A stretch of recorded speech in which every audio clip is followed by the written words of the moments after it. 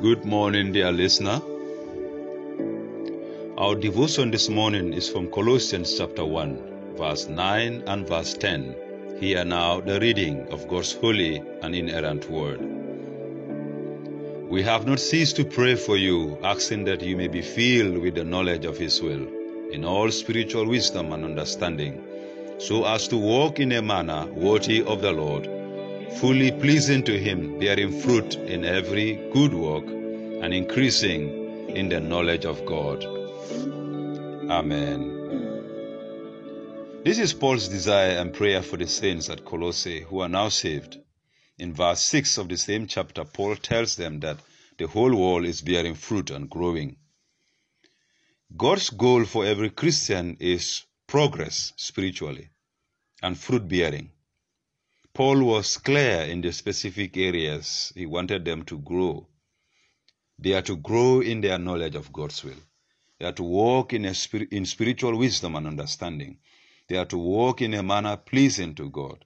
They are to bear fruit in every good work. They are to increase in their knowledge of God. Now, all this can happen through the word of truth in the gospel. Our progress will come through word and spirit. In God's side, you are either gaining or losing. David in Psalms 92 verse 12 says, "The righteous flourish like the palm tree and grow like a cedar in Lebanon." The palm tree grows high and tall, bearing fruit. It can grow a height of 18 to 30 meters. The cedar is also an evergreen tree that sometimes grows more than 30 meters tall, with a trunk reaching 2 meters in diameter.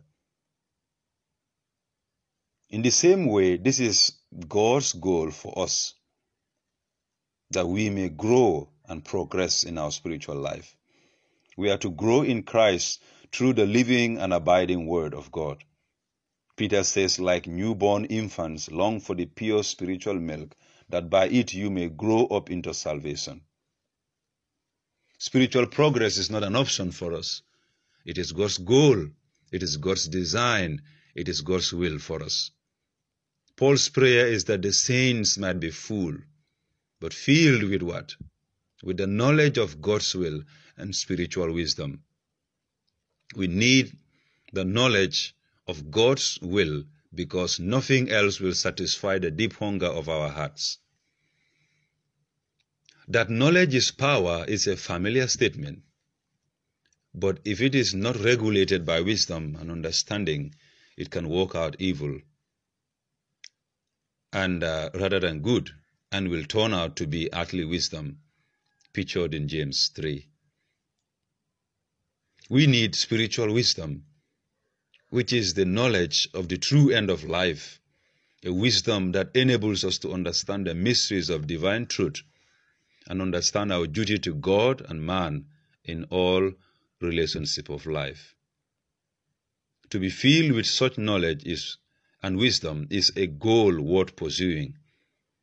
Paul goes ahead to indicate that the design of this knowledge is to walk in a manner worthy of the Lord, verse 10, to be holy, to be pleasing to Him, to be bearing fruit in every good work. It is the knowledge of God's will that informs or influences our conduct to obey God. For an ignorant person cannot please God. Knowing His will, we do His will. We first discover and then we conform to it. Dear listener, someone has said that God does not reveal His will for us to question, to argue and speculate, but for us to obey and fulfill it in our lives. As we enter this new year, make it your goal to be filled with the knowledge of God so that you may walk in a manner worthy of the Lord, in a manner worthy of your calling, to be pleasing to God, your Creator, and bearing every fruit of good works, progressing in your spiritual life like a palm tree or like a cedar of Lebanon. This can be your life, dear listener. Through Christ, you can progress beyond where you are today. Amen. May we all grow to the fullness of God's grace this year. In Jesus' name, amen.